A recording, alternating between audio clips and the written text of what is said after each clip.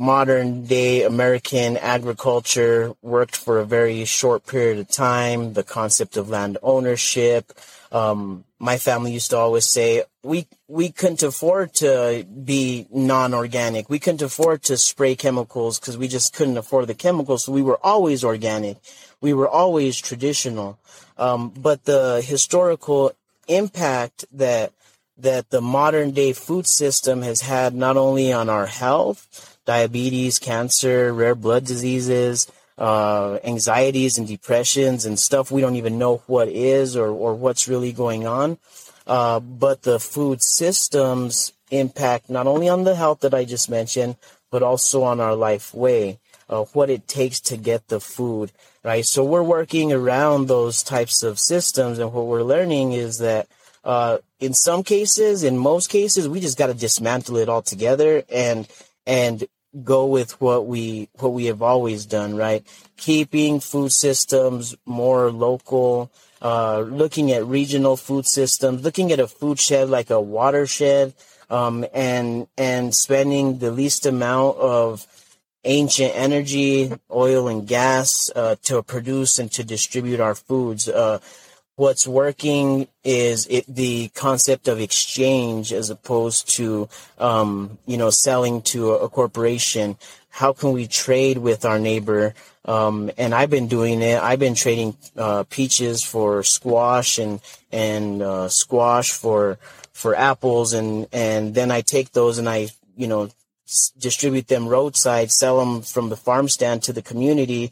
And I have a much more diverse table when I'm sharing with my direct neighbor and doing trades than if I was just selling my onions, right? So that's one thing that's working. An important thing, and I learned this from the Maestro Elder Don Bustos, who's another incredible community hero elder that has just, through his life work, transformed the realities that we face here in New Mexico. He has really helped to revive agriculture, but looking at modern weather, climate change is real. And I can say that because as a farmer, even in just my short 35-year life, we are getting about 20% of the amount of snow that we used to back in the early 1990s when I was a youngster.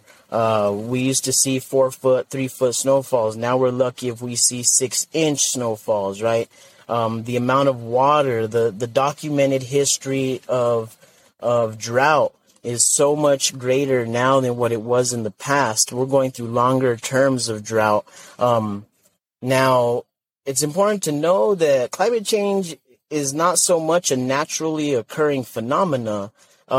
Yes, it has occurred naturally, but here in my own community in the late 1800s, the Rockefellers, the Rothschilds, those powers that be, those globalized powers came to my home community in northern New Mexico, posed as American land speculators to give the deed to the community, to the rightful owners.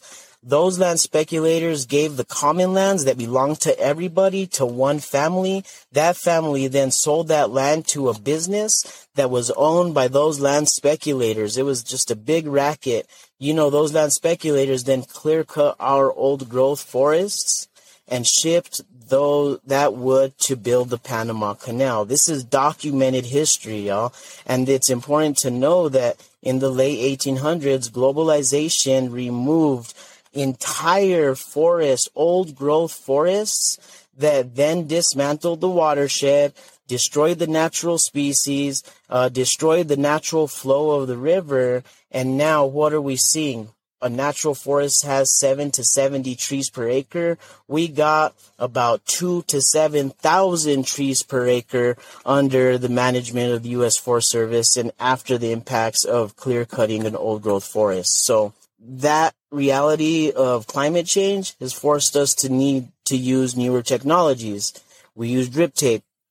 We use plastic. We use high tunnels to extend our season because the frost is coming earlier, or it's coming later, and we need to extend our season so we could grow crops that we ain't normally grown before. New foods like salad greens and kales and chards, those have nutritional value too. So we're learning how to eat new foods that we haven't normally or traditionally eaten. So that part is working. Okay, so it's so many questions in what you just said, but I know right what I want to go quickly to what you just said about you all evolving into eating differently. Have you seen any differences in people's health or energy, movement, or any of that? Irrespective to what you did eat? So I'll tell you, historically, and the elders, the old timers, I knew people who lived 102. The children of the 102-year-olds, the ones that grew up in processed foods, they're living to like 65, 69 years old and dying of what we don't even know, right? They're getting really, really sick. Now we're starting to shift towards realizing that food systems destroyed us and our health is really bad. So I'm seeing not only in my own self, I used to be 250 pounds on fast food and Cokes and Dr. Peppers on the everyday energy drinks and stuff like that. And since I realized how bad processed and conventional foods really are, and I shifted just how I eat and went back to, instead of selling and distributing the food I grew, to eating it, to consuming it and sharing my neighbors, my health is completely transformed.